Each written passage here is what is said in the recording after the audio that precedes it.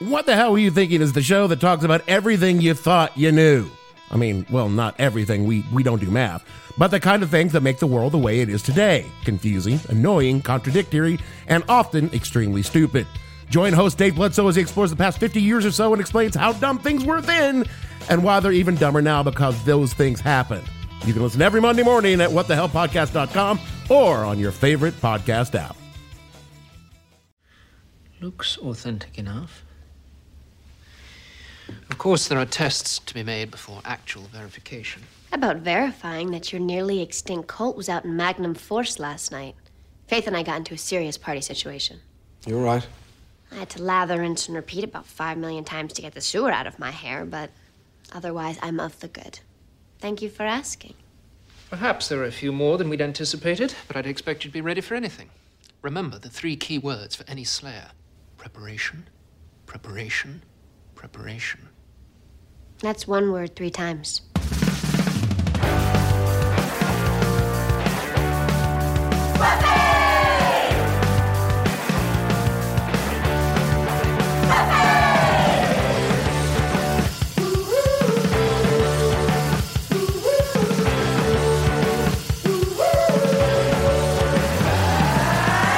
Everybody, and welcome to another episode of Boys Watching Buffy. We're just 2 boys watching every episode of Buffy the Vampire Slayer for the first time, giving our reviews, our reactions. We're your hosts. I'm Joe Welke. I am Vance Tucker. Oh, last name. Today we're talking about Season 3, Episode 14, titled Bad Girls. The director is Michael Lang. The writer is Douglas Petrie. The original air date is February 9th, 1999, to an audience of 6.09 million people. And there is a lot of goings-on in this episode. This episode was one of those ones where I was like, okay, yeah, this is why people, again, this is why people like Buffy. This has like a lot of the stuff I like in it, where it started out and I'm like, I don't know. And then, because it can get silly, but then it can really throw in some stuff. Yeah, I feel like this one kind of kicked off like, oh, this is the home stretch of the season. Yeah, absolutely. Which is really cool. But before we get into the episode, we got some plugs. Of course, we just opened up our Patreon page, just patreon.com/boyswatchingbuffy. We'll have that link in the show notes. We've also got the Discord, which is linked in the show notes as well. And I got some stand-up shows coming up. I got February, goddamn. August 24th at Flappers Comedy Club at 7:30. I've got Alex's Bar with Booty Burlesque on the 25th at, I think, 9. Not sure. And then Pack Theater, August 27th at 8 o'clock. That's a storytelling show, so I'll be doing some stuff different from my stand-up material. And then the next weekend is San Diego, September 2nd and 3rd with Comedy Heights. And that's all I've got right now. You got anything to plug here, Vance? No, I don't. Join the Discord. Right. Join the Discord. There's going to be some lively conversation about this episode, and there was some lively conversation about last episode in there. Oh yes, there was. I'm anticipating a lot of liveliness from this one. This is, woo. All right. Oh, I did want to say our predictions were offish. Yeah. Last week we predicted that it would be like a girls' night. Like you predicted like a sleepover. I figured all the girls would get together and go on an adventure, kind of like how Xander did. Yeah, I feel like I predict that there'd be like a young hot watcher, and then we were hoping for a young hot watcher. Okay. We got depending on younger, hotter. Depending on your vibe, what's your preference, you know. He's a decently good looking guy. All right. So let's start it off with the first scene, which is Faith and Buffy. They're fighting vampires in the graveyard, as most of these episodes start, but Faith is back in the fold. She is fully back into the gang. Buffy and her are teaming up, and they're fighting these vampires, and Faith keeps asking Buffy, like, are you serious? You never have? And Buffy's like, no. Faith's like, come on, you haven't done it once? Buffy's like, no. Faith's like, are you serious? You've all these nights and you've never done it. Buffy's like, absolutely not. And Faith's like, I just can't believe that you haven't fucked Xander. Because I did it and I barely know the guy. Yeah, I'm surprised she didn't just say she did it. Yeah. Like, I don't understand why Faith would keep it secret. Yeah, I don't know either. I don't know if this was like her admitting to banging Xander like off screen, but she's very surprised that Buffy has. Well, she doesn't, because later Buffy questions Xander about it, and she's like, eye twitching, like, oh, right. So she doesn't know yet. And I'm like, just tell her now. Because Buffy says in this scene, I love Xander, but I don't love him like that. I was like, that's free reign for you to be like, yeah, me and him slept together. Faith wouldn't even care. Yeah. But yeah, it's awkward with Faith and Buffy with the Xander thing, I guess. Faith is like, I don't know if I should admit this or if I'm just, maybe she was looking for a bonding moment to be like, we're Eskimo sisters or whatever that term is. She knows she's in love with Angel. Like, yeah, she's been like fighting people for Angel. Like, she like was like, no, the world might end, but that's my boyfriend. Yeah. Dude, I remember I was talking to somebody and, everybody knows the term like Eskimo brothers for the guys that have had sex with the same lady. But I heard this one woman. Is that term? I know that was like on the League when it became really popular. I feel like it's in the zeitgeist. It's in the zeitgeist. So is it offensive? Oh, it's definitely offensive. Like, and I feel bad. I don't even know what. I can't even tell which part is the most offensive. Like, I don't know. Well, if dude, I heard that this one lady that I was talking to about that, her version of it for women, she said it was called Milk Sisters. And that sounded so much grosser to me. Like, that was so disgusting when she said that. I was like, ew. Is there a reason? Like, I don't even know the reason for Eskimo. Like, because I know Eskimo kisses, quote unquote, was like you rub your nose together or something. Yeah. But I don't understand why it's called that. I've also heard Tunnel Brothers. Tunnel Brothers makes sense. Makes more sense. It's a little crude. Like, it doesn't have the elegance. Yeah, it does have like kind of a little rhyminess. Yeah, like a little assonance. We're way off here. Yeah. So Buffy is fighting the vampires, and one of them I thought this was pretty cool. Buffy's holding the stake, and the vampire has this gigantic sword, and he chops the stake, like the spiky part off. Mm-hmm. And I was like, whoa, that's something I haven't seen before. Yeah. And takes control of Buffy, and Buffy's like, Faith, help! Faith, help! And Faith runs over and she stakes the vampire, and she's like, oh, good distraction there, Buffy. He's like, distraction? I was almost about to die. And Faith's like, yeah, whatever. Yeah, because before that, Buffy says, all right, on the count of 3, and she goes 3, or she goes 1. I forget which way, but she says the first number, and Faith just dives in, gets her ass kicked, and gets flung over. Yeah. And I think it's always crazy that the two of them will go out fighting and one will need saving. But then sometimes Buffy's just like, all right, I'm going out by myself. Yeah. It makes no sense. And it's weird to me that they don't always have their stakes in hand. Or that bag of weapons that you keep for emergencies. Just have a tool belt. Dude, each of them should have a backpack full of just weaponry. Yeah. But the one odd thing about all of these vampires that they're fighting is they're dressed in like medieval garb. Mm-hmm. Like they have and I was watching that and I was like, how old is Sunnydale? Like all these like medieval, like crusader looking motherfuckers. Like that is a really good point. They mention that like these guys are from out of town, but then, we'll get to it later. Yeah. You're bringing up a really, really good point. Because California is like the youngest part of America. Yeah. And I mean, historically, they wouldn't have ancient crypts. Thank you. Yeah. Okay. Thank you. Okay. But after Faith kills this vampire that was accosting Buffy, we go over to, Buffy kind of looks back to see the swords that they were using to be like, what's up with these swords? And they've gone missing already. Mm-hmm. And then we have a cut to the mayor's office. We're back with the mayor now. And Mr. Trick makes an appearance, my guy. Mm-hmm. And they're examining these weapons, and they're looking at them, and they're like, But first, fucking the mayor's reading the newspaper, and he's like, I love Family Circus. Family Circus is so great. Don't you love Family Circus, Mr. Trick? And Mr. Trick's like, I'm more of a Marmaduke guy. And the mayor's like, oh, Marmaduke, that's okay. But I mean, Family Circus is so much better. And now we get a job and a name for this assistant to the mayor. He's the head of security. His name is Alan. And Alan goes, I like reading Kathy. And Trick and the mayor look at him with such disdain. Like, get the fuck out of here reading Kathy. Yeah. It's a great comedy beat. It's a great appropriate reaction too. Yes. Kathy sucks.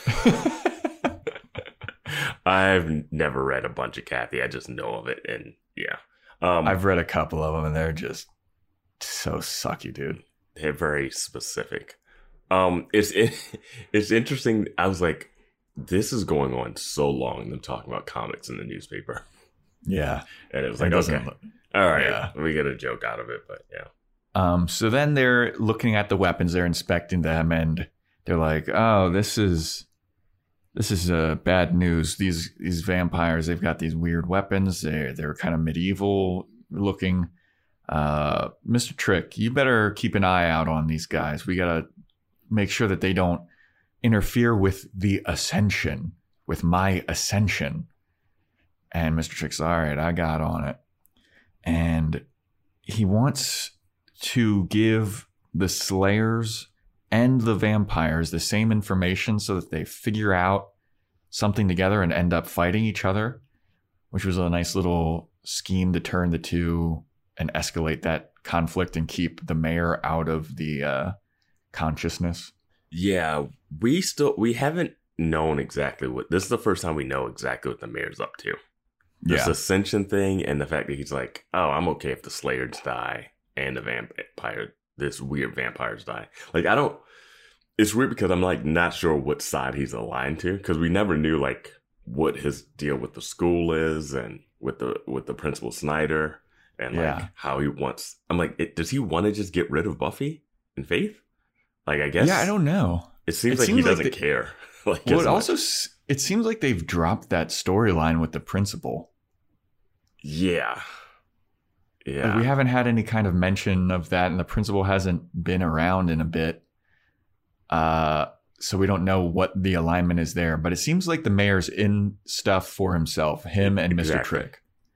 So he's down to like double cross people and fuck over other vampires and try and get them to kill the Slayer. But I'm still not sure what exactly is going on. We have a bit more of this idea of what he's trying to do, but not really. This is the best mayor episode for me, and I really like him. And we should say this.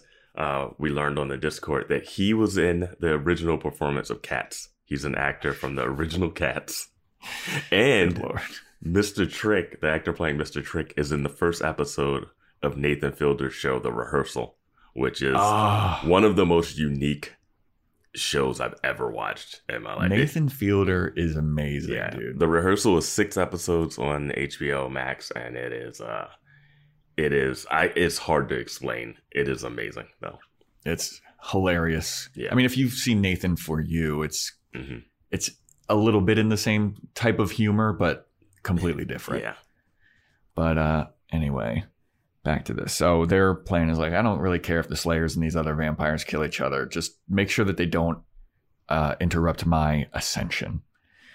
And then so we are at school the next day, and Willow has gotten early acceptance into all of these Ivy League schools, Harvard, Yale, all of these things. And they're basically actively recruiting Willow. Mm-hmm. They're trying to schmooze her. Early acceptance. Yeah.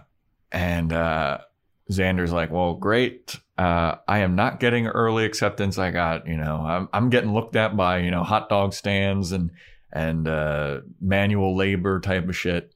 There's nothing wrong with an apprenticeship, you know? There's Yeah, nothing wrong. absolutely. Dude, Yeah. at this point, it's probably safer to be doing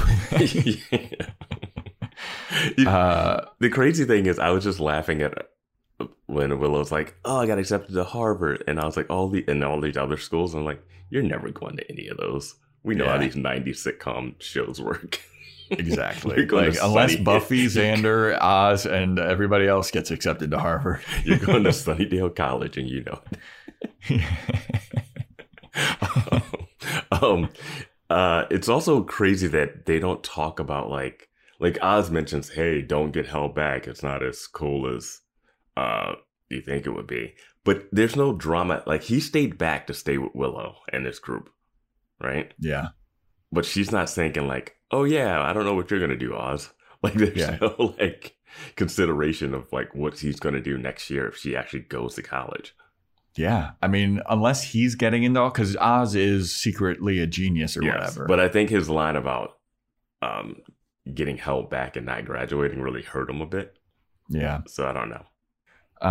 So after everybody's talking about this, Cordelia comes over to mock everybody, and she's like, "Oh, I see that you're all talking about post-high school plans. Xander, it must be tough trying to plan out how to be the biggest loser." And Xander's like, "Oh, the comedy stylings of Cordelia. Oh, this is nice. I'm surprised that you're even thinking about college because it looks like you have a new line of hooker wear coming out." I was like, "Damn, dude." And then Xander. I wonder why people don't like Xander. Yeah. I wrote like a whole defense of Xander on the Discord. And then he's like, "You look like a fucking whore." I'm like, oof. But then Cordelia comes back and she's like, "No, I just have clothes because I have a father that has a job." And then she kind of like walks away, and Xander's like, "I gotta come back, but I'm saving it for later." Xander's family life is slowly creeping in off screen, you know? Yeah. It sounds very sad and like not good. Not conducive. More not things good. contributing to his It's- problematic yeah. behavior, probably. It's going to be interesting when we see his parents, because I feel Yeah. like that's what we're building up to. I also wanted to mention Oz's jet black hair. Yep. He changed his hair again. He's a little Ramona Flowers these days. Yeah. I was like, what is going on? Werewolf vibes. Full. It's like jet black and gelled to hundreds of degrees. Like, it is just spiky and wet looking. Yeah. Yeah. So gross. He looks like he's got like the Venom symbiote on his head. It seems like a hairstyle you would have where it's going to be like, this is going to be an Oz episode. You know? No such luck, because this is all we see Yep. of Oz.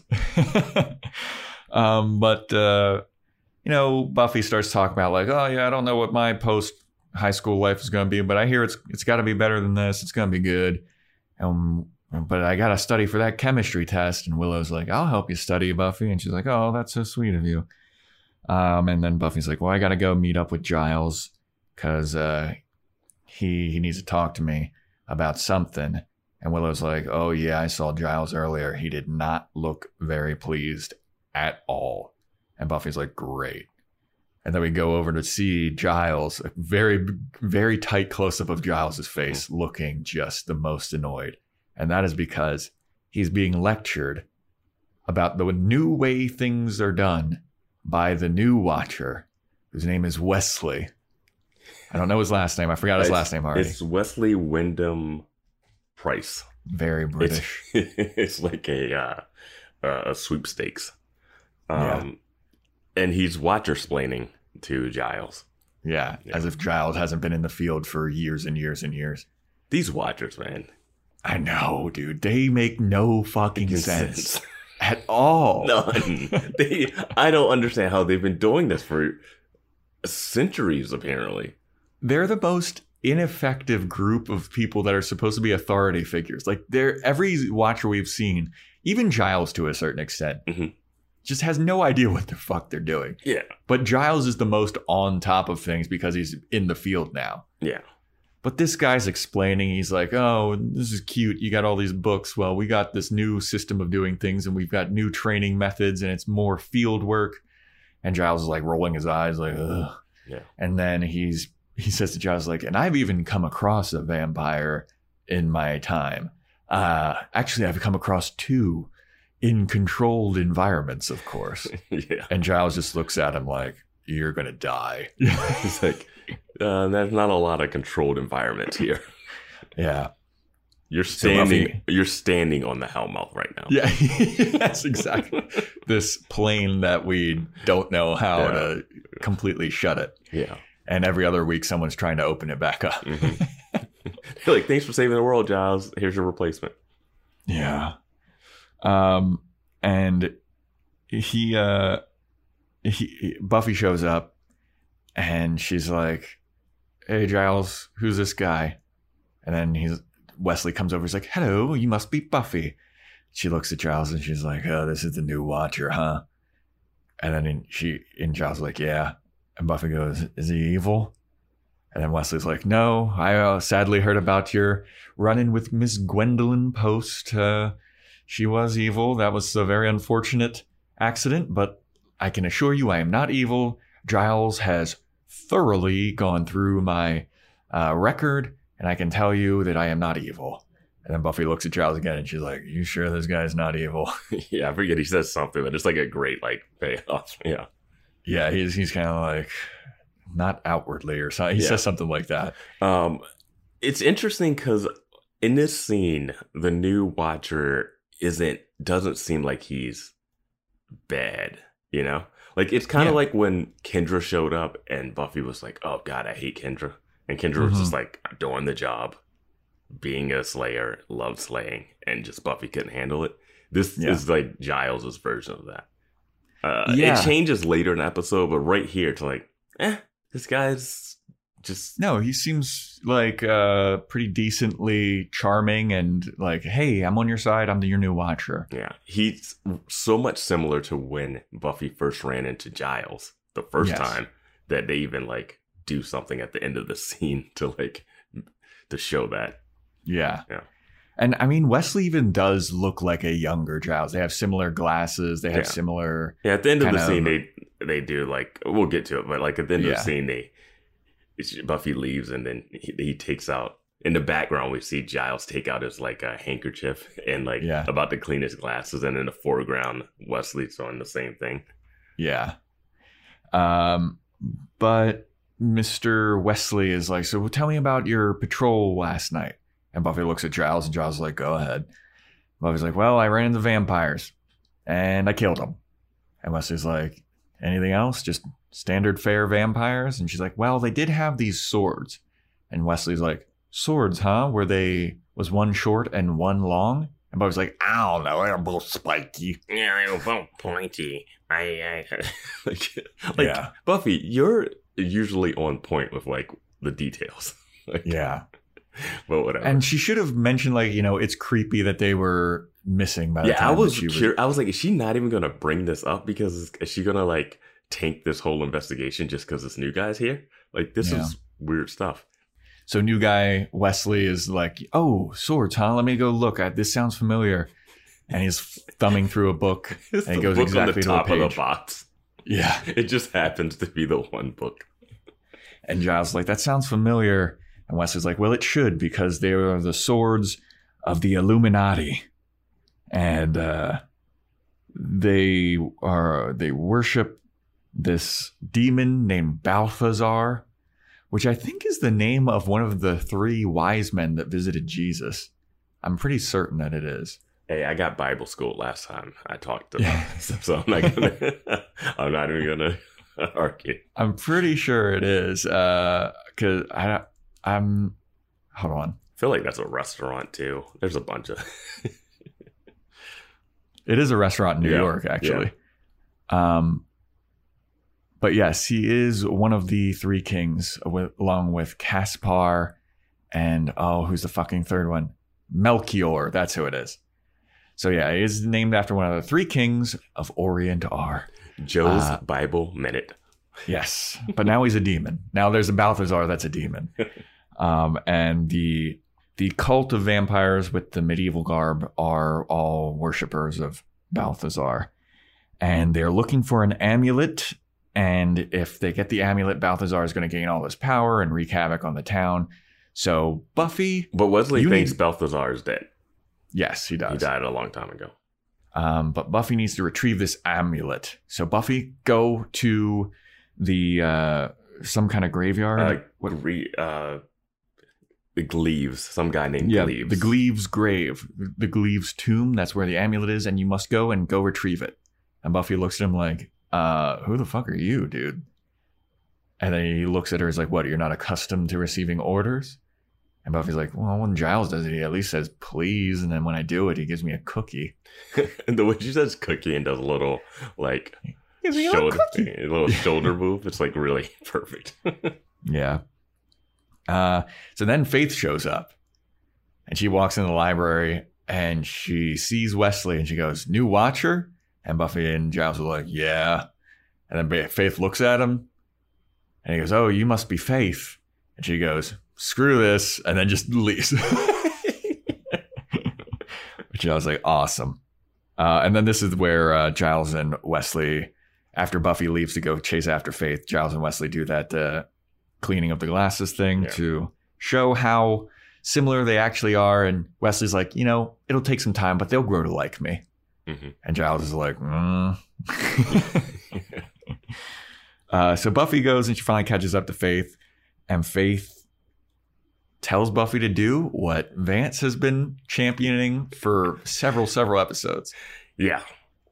Faith goes up to Buffy, and Buffy's like, well, yeah, that's the new Watcher. He's a little bit of a stiff, but, he's the Watcher. And Faith's like, why are we even fucking with these Watchers, dude? What do we need them for anyway?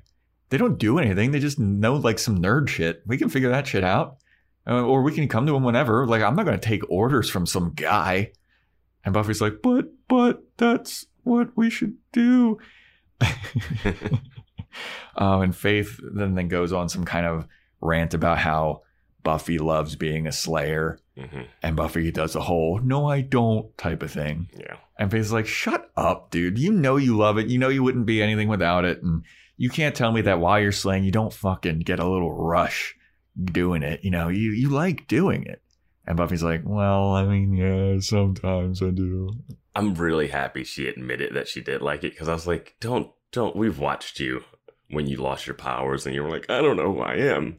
Or like another Slayer shows up and you're like, I'm the Slayer. Like, I don't need her to be like, I really just slay just to protect people and I really hate doing it. I'm like, no, let's not go down that road. No, she loves the admiration and glory of it. Yeah. 100%. I stand by my... It's crazy that they listen to the Watchers as blindly as they do. It just sucks that the person that stated it was Faith. Yeah, so especially after this. So it hurts my argument of it. And Faith is one of those people that, like, when someone likes something and they just won't shut up about it. Like, yeah. I'm like, okay, Buffy's been a Slayer for years now. Like, she's like, okay, I get it. She's like, doesn't it give you a rush? She's like, yeah, we can talk about something else. Like, yeah. Like, Faith is one of those people that will start talking and you're with them 85% of the way. And then that extra 15%, you're like, well, you're a little fucking crazy though. Yeah. Like, you were making good points up until this point. Yes, exactly. It's that turn at the end where you're like, oh, we're not exactly just talking about just this thing. Gotcha. Yeah. So then Buffy goes to the Gleaves tomb. And she's looking for the amulet. She pops open one of these like ancient looking graves that are above ground. And it's so like, this is the point that I was trying to make earlier. Like, how old is this place? Either it's like such an old city that it's medieval, like there were European conquerors and shit back in California in like the 1400s or whatever, conquistadors. I guess it could be conquistadors. Or they transported like old European medieval bodies to Sunnydale for some reason. Yeah, we're like, oh, Hellmouth's over here because we have a Hellmouth map. And then they just started like shipping stuff. And then like, oh, when this person, I think it's a person that died too. Like it's just a regular person. And they buried him and then there's so many amulets and jewels and stuff. Yeah. And I get it. The show needs that because they got to crank out 1 million episodes a season. It is just because it would be more missions in California. Like, it would be more like that kind of stuff, but that's not ancient vampire European history. So, my bigger thing here is very nitpicky, but why not go to this thing during the day? Yeah, dude. Because vampires can't be there. You don't have to worry about it. Just walk in, grab it, walk out. I don't know. I guess because it is, this aired February, so if it's going along with the same timeline of when it's being released, it would get dark out pretty early. So, and we all know that all the students stay at school until 5 anyway. So that's the only excuse that I'll give for that. But that makes so much more sense. Yeah, we've seen them go into a tomb during the day too. So yeah, I'm like, just go in there during the day. It was so easy to find it. Yeah, absolutely. She opens one grave and she's like, nope, not there. She opens another grave and she's like, oh, there it is. Yeah. And just as she's about to grab it, she hears some ruckus behind her. There's a group of vampires coming and they all have torches and stuff and they're all talking very loudly. And Buffy's like, oh, fuck. She hops back into the first grave and covers it back up to hide. Super late. Yeah. I was like, are you not going to close it? The edit was weird where it's like she hops in, they walk into the room, and then she closes it. And that thing makes such noise. Yeah, dude. It's so loud. It's cement blocks going up against each other. Yeah. I was like, you got to slide that quick. At first, I was like, is she not going to close it? Is she just going to assume they're going to look in the second one? I thought that she didn't close it. And the only reason I know that she did is because after they grab the amulet and leave, she opens it back up. And I was like, oh, I guess she closed it. Yeah. They grab the amulet and leave. And they're all like, hell yeah, we got the amulet. And Buffy comes out and Faith grabs her from behind.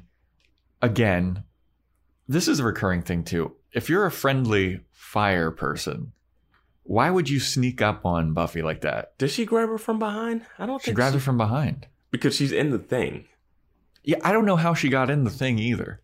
Was she there before Buffy or? Well, I think she walks in and then Buffy slides a thing and hops out. And then Faith is like, wait, were you hiding? And Buffy's like, no, I wasn't hiding. I was coming to do the job. And then I heard these people and then I hid. Yeah. She's like, I hid because it was 6-on-1. Yeah. And then Faith is like, well, now it's 6-on-2. And Buffy's like, that's not good odds. The timing is weird too because it seems like they just walked out and Faith just walked in. And they're like in sight line. So I don't know.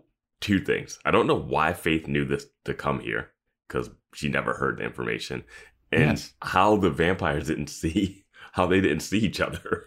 Yeah, that's what I'm saying. Is like Faith had to have been in there waiting for them or something because I don't know how she could have got in without the vampires seeing her or even knew that Buffy was in there. Yeah. But whatever. Faith is here. Yeah, so she's like, let's go fight him. And she just goes running head first outside. And Buffy's like, wait, hold up. We got to have a plan. And Faith's like, the plan is to kill him. Let's go. And so they go to run after the vampires who are just hilariously jumping into a manhole, just like pencil diving. And Faith's like, all right, there they are. Let's go do them. I don't even think California has sewers like that. I feel like we do. It's not a lot of drainage. Not a big drain. Like, I know like desert towns don't have like, you know, like in New York, you always see the sewer drains or the sidewalk things. We don't have as much of those, you know, where those leaves pile up on that grate in the sewer. I don't think California has a bunch of that, but whatever. Maybe Sunnydale does. Maybe it's on a different plane. The thing I thought was really interesting was Buffy is telling Faith, oh no, you can't just jump down into a hole that you don't know what's going on. And I'm like, Buffy, I've seen you do that. You did that in the episode with those Christmas tree episode. Yeah. I was like, why did she just jump into a hole in the ground with no weapons? Well, I guess she had an axe. No, she didn't have a weapon then. No. Well, she did have the axe. Yeah, she got the axe because she was hammering the hole. But she jumped in with no knowing what was down there. And everyone was like, this is the most evil ancient demon ever. And she just jumped in a hole by herself. Yeah. Dude, Buffy jumps into holes all the time by herself. But when Faith wants to do it, whoa, you're being a little hot-headed. Yeah. We got to have a plan of attack here. Maybe Buffy does have a plan of attack that she's just not outwardly saying out I've loud. never seen Buffy like strategize a plan. Is grab a bag, charge head first. A lot of times not even grab a bag. Yeah. That's her plan. Her plan is to grab a bag if she has a plan. So Faith just goes and jumps in, and Faith's like, I'm going to jump in, dude. And if you don't come in without me, I could probably get killed. So if I die, that's blood on your hands. So whee! Faith pencil dives in. Buffy's like, God damn it. Buffy pencil dives in. So then we go back to Giles and Wesley is reading Giles's initial journals about his time in Sunnydale. I think he calls it a diary. Yeah. Well, it's like the Watcher's diary or the Watcher's journal. Or I'm whatever. happy that this was brought up because I was like, he has to be keeping this. And how have they just started reading these? He should have been sending these in after every 3 months. So Giles's initial journal entries are just roastings of Buffy. Which makes sense. It does make sense. And he could still be roasting Buffy because she totally deserves it. Remember he didn't give it a handbook? Yeah. Yeah, dude. There's a Slayer handbook, and he refused to give it to Buffy because he was like, within seconds of knowing you, I knew that you weren't going to read it. And this journal entry is more of that. It's just like, she is an affront to the English language. She doesn't know the difference between her head and her ass and like all kinds of shit like that. So it was a later point in the episode that I wrote down this note, but it stands here too. The Watchers have been in charge of Slayers for however many centuries or years, right?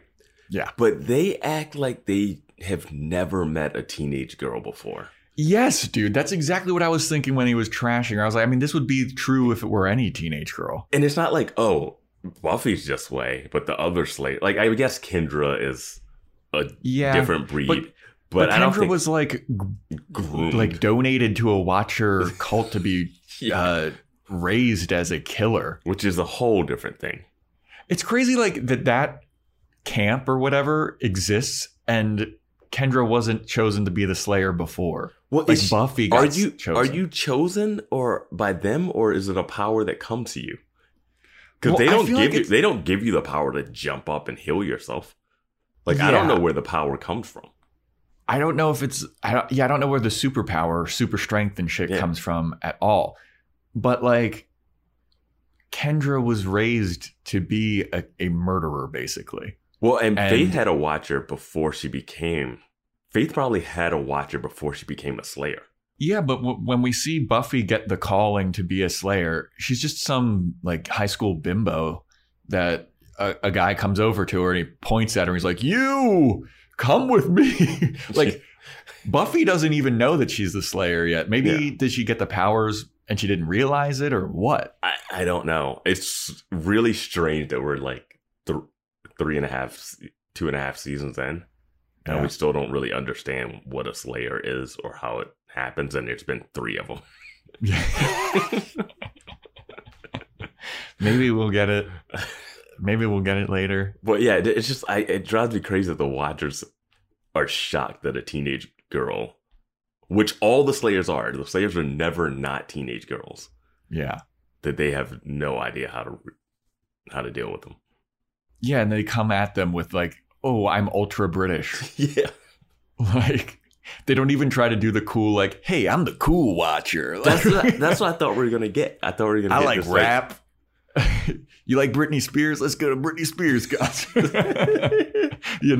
Try to relate. Yes, Queen. Giles is the cool hip one.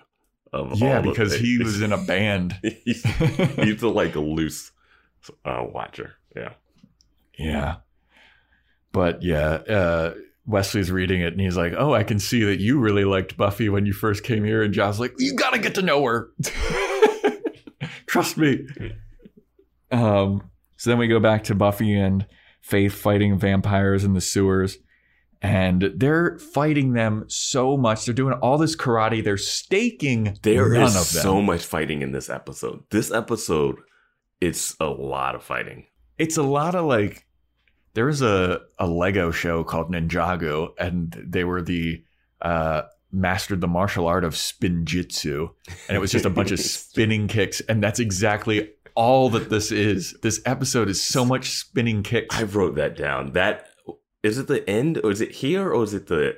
It's the end. It's the end where it's just like so many spin kicks. It's Dude, there's kick. I mean, even I think here too. Yeah, here's a lot of kicks too. There's a lot of spin kicks, but like they'll spin kick, and then the person receiving the spin kick will do like a McTwist, and it's like, holy shit, dude! I love those stunt people that like have to take the kick and then do that like little flip in the air and fall, and then the dust kicks up, and they do that little bounce of like, yeah.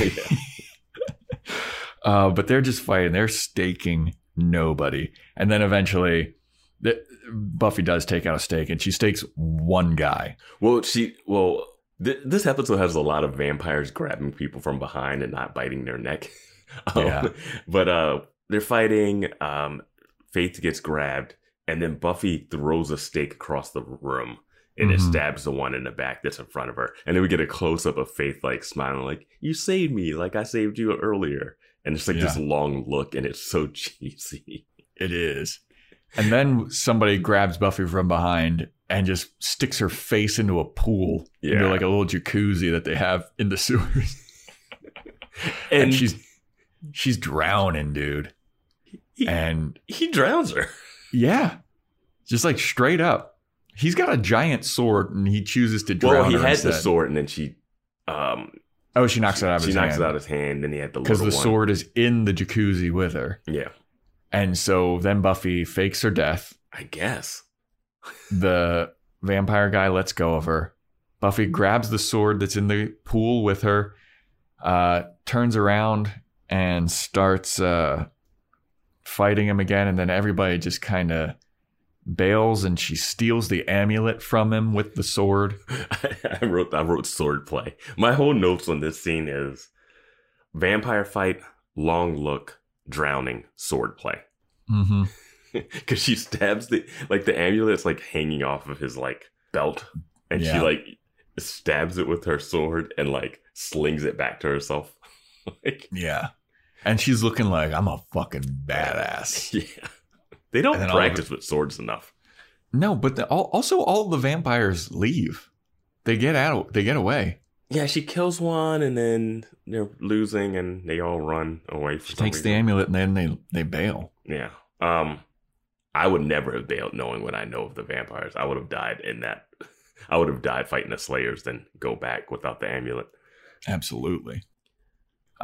So she gets the amulet, and then she takes it back to the library, and Wesley She fake drowned. Because for some reason, that's what I'm saying. She had to be. She was like playing possum. Well, she comes. But she also mentions, "I hate when they drown me or whatever." Yeah, it's like I hate when I get drowned. I'm like, wait a minute. And I'm like, did another Slayer just get? I was like, where's the next Slayer? I was waiting for the next Slayer to pop up at the end of the episode. Yeah, I think it was that she was just like playing possum. I always thought that's the move you should do. If someone's like strangling you with, like, if they're strangling you, or if you got the bag over your head or trying to drown you, you put up that fight and then you just fake and stop moving. Yeah, I mean, I know that like for like if you're in the UFC and somebody's like choking you out from behind, it only takes a couple seconds to knock you out. Yeah. But I feel like drowning is different. Maybe the bag thing is similar. That's a full oxygen thing. That one's just cutting off the like the nerve and the whatever that thing is that sends the blood to your brain, so you just instantly shut down. But you're still breathing. You're unconscious, but you're still breathing in that sense. Yeah. So Buffy takes the amulet back, and Wesley's inspecting it, and Giles is like really concerned about, oh shit, like this is bad news. And Wesley is not concerned at all. He's just like, you know what? We got this taken care of. Let's just prepare. The Slayers most important words, the 3 most important words in the Slayer's dictionary, Buffy, is prepare, prepare, prepare. And Buffy's like, that's one word that you just said 3 times. And Wesley looks like, fuck off. I was like, good one, Buffy. Like, that's her best comeback right here. Yeah. And so Buffy leaves to go, quote unquote, prepare. And Wesley. Well, she's going to take her test. Yeah, she's going to go take her chemistry test. And she's like, Giles, I need to talk to you. And Wesley's like, hey, you're not supposed to talk to Giles about Slayer stuff, all right? You're supposed to talk to me. I'm the new Watcher. And Buffy just kind of looks at him like, okay, buddy. And then she looks back at Giles and goes, Giles, we'll talk later. And Giles is like, okay. And then she leaves and Wesley's like, hey, Giles, you're really not making this easy for me. And Giles is like, oh, really? Oh, no. What a pity. He's like, you're not helping. He's like, I know. And I'm torn up about it. Yeah. And I was like, I love Giles throwing some shade. Yeah. Sassy Giles is great. I do also love that Wesley's line of like, the only thing you should be talking to Mr. Giles about is late book fees. Yeah. Overdue book fees. And it's like, oh yeah, Giles, you are at work. You are a librarian. And there's a random British guy just roaming around a high school library. Right? Like he's just posted up there all day. This is the thing too of like random people just being in, because I remember Faith earlier in the episode, she just walks into the library. Yeah. And she's wearing just like a mesh see-through shirt and you can just see her bra. And I was like, this is scandalous for high school, I feel like. They have to have some kind of dress code, you know? Yeah, you can get away with that. Well, she does have a jean jacket on over it, so you can get away with it. I don't know. You know me. I went to Catholic school. You went to an all-boys Catholic school, so you guys were, you only did that on the weekends. Only dressed like that on the weekends. Absolutely. And now. Yeah. Follow Joe's Instagram. Yeah. At Joe Welke, baby. So Buffy's talking to Willow and Xander in chemistry class about this. She's about to take her test. And she's talking to Willow and Xander. She's like, dude, something happened to me. Something overcame me where I just stopped giving a fuck last night. I just felt badass. I was wearing leather. I stole an amulet from a guy with a sword. Like, it was cool. And Willow's like, cool, Buffy. And Xander's like, cool. And then the teacher walks around giving out the test. And she's like, all right, here's the test. Once I give you this test, you're not allowed to talk. And you have an hour to take the test. And as soon as she gives Buffy the test, Buffy turns around. She starts talking to Willow and Xander again. Like, it was no, you guys don't get it. It was so fucking cool. And Willow's like, okay, Buffy, but we got to take this test. And Buffy turns around and he turns back to Xander. And she's like, Xander, I mean, you should have seen Faith out there. Faith was doing. And every time Buffy says Faith, Xander has a little twitch. And she goes, why are you twitching every time I say Faith's name? That happens when you lose your virginity to a girl. You can't hear her name without your face having spasms. Yeah, and it made no sense. Because I was like, he would be stoked about it. Like, it made it seem like he was afraid of Faith. Like, Faith beat the shit out of him or something. It was like he was dating Willow and Buffy and he couldn't let them know. Like, yeah. He's not, like, it doesn't matter. So Buffy's like, why is this happening? And Xander's like, shut up, it's not happening. I'm not gay, you're gay. Or what? Whatever kind of that bullshit. Would be a Xander line. Yeah. So Xander's like, all right, dude, I get it. You went slaying. It was cool. But I got to take this test, man. Like, I actually have to, unlike you, I actually care about school. And I was like, since when? No, he said, I'm focused on my multiple choicing here. Oh, yeah. That's what I was like, that's great. He's just, just filling it out randomly. He would absolutely just cheat off Willow. Absolutely. If you're sitting next to Willow, you absolutely and the teacher's cheat off not Willow. paying attention at all. No, because she's like, nobody talk. Buffy's loudly talking about like, I was killing vampires last night and it was cool. And Buffy's reacting, I get it for the episode, but she's reacting as if this is the first time she's ever done the thing that she does all the time. Yeah. So after Xander's like, dude, all right, I got to take my test though. Like, you can talk about this later. And Buffy's like, all right, nerd. She turns back around and this is where reality breaks for me. Faith comes up to the window outside of the school and starts banging on it. And then she opens the window from the outside and she's like, "Hey, what's up, girlfriend? You want to go out and do some slaying?" And Buffy looks around and she's like, "You know what? Yeah." And at this point, I was like, is Buffy imagining this? Like, did that sword cast some kind of spell on her? It's Bad Girls, baby. It's Bad Girls. And then Buffy gets up and just exits out the window and starts hanging out with Faith. And Willow's watching this happen. She's like, "You can't fucking do that. You can't just do that." It's like, where's the teacher? How come none of the other students are reacting? Yeah. What's going on? I loved it. And she also like blows her breath on the window and then like does like a little heart with an arrow through it. And I was like, is that for Xander? Is that for Buffy? Like, what was that for? Yeah. It was so weird, man. And there was a line earlier where Willow's like, "Oh, and you never came over to study for this test last night." I'm like, yeah. I'm sorry. She was fighting vampires for demon. I've always said this about her school. It's like, you're mad she didn't come over to study for a test when she was fighting a horde of vampires? Yeah. Sorry. So Buffy climbs through the window and starts walking away with Faith. Honestly, it's crazy that no one in the classroom reacted. I don't know if the teachers left the room and this is just some open, but I don't know. But no other students like, who is this girl knocking on the window? Dude, I would have fucking like poked my head out and been like, "Miss Baldinger," or whatever fucking chemistry. What just happened? I don't even know who Buffy is, actually. Oh, you mean the girl who like left during the middle of a test? Oh, that's true. Buffy's an unknown at the school. So Faith and Buffy are walking by and Faith's like, "Hey man, you want to go out? You want to go do some slaying?" And Buffy's like, I don't know what the fuck you think happened to vampires and if there's any kind of change, but it is daylight, dude. They're not going to be out.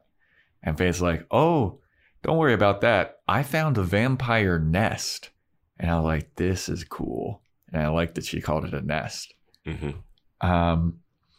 So then we have the scene of all these vampires looking like heroin addicts or something, just passed out on these cots on the floor.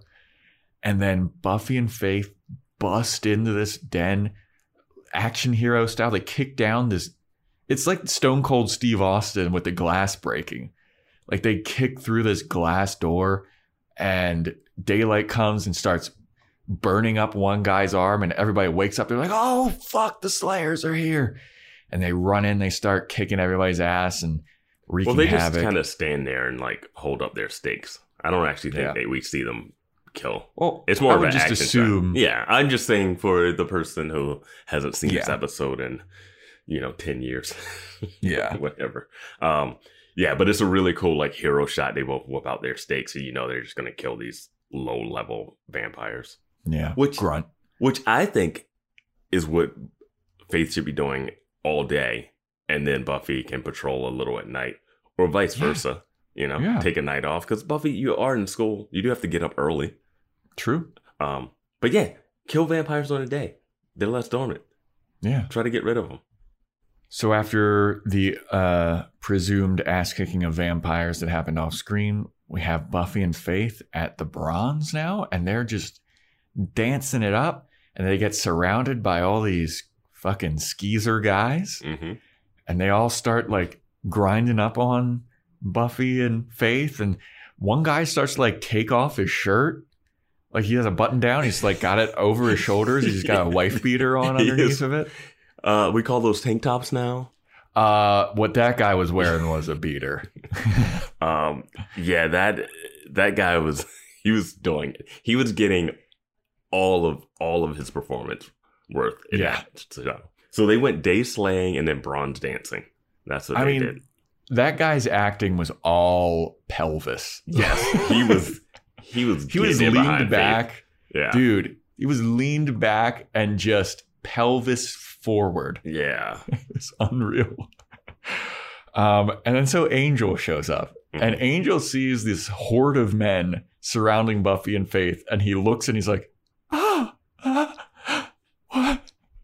He like winces and turns away. Yeah, I mean, jeez. Angel, come on, man. You're still a vampire. Like, yeah, dude. And then Buffy sees Angel, and she's like, oh, hey, what's up, Angel? She walks over to him, jumps up, wraps her legs around him, and Buffy's like, hey, how come you didn't come say hi? And he's like, looked like you were a little busy with your friends. And she was like, oh, they're just boys. I like you. And Angel is like, okay. And he like picks Buffy up and he puts her back down on the ground. He's like, all right, we need to talk about this dude, Balthazar. And Buffy's like, yeah, I'm not worried about him. He's dead. He's long dead. And Angel's like, he's not as dead as you think. And Buffy's like, well, don't worry. I got the amulet. And Angel's like, you got the amulet? She's like, yeah, I got it last night from the dude I took his sword and I stole the amulet from him. And Angel's like, where's the amulet now? And then Wesley shows up. And Wesley's like, what the hell are you doing here? What's going on? Who's this guy? And Buffy's like, don't worry about it. He's a friend. And he's like, well, guess what? I've got the amulet and I've stored it in a place that's safe. And he like pats his chest. No, he doesn't pat his chest. She just reaches in and takes it. And he's like, how'd you know? And because it was bulging. No, when they do start talking about the amulet, he does like rub his chest a little bit. But she said she took it because she could see the bulge in his jacket. So Buffy takes the amulet from Wesley's breast pocket and gives it to Angel. And Wesley's like, hey, whoa, what the hell's going? Who is this guy? We can't just do that. Yeah. And Angel and Buffy now are just ignoring Wesley. They like kiss in front of him and then like leave. And he's just like, what the hell is going on? Yeah. And this is what I wrote down. Have they never met teenage girls? Yeah. Like, I'm like, like Wesley's like walking into a club.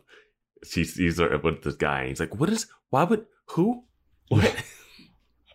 Well, it's a really great scene because you got to watch her coming in so late in the game. He doesn't even know that she's a vampire yet.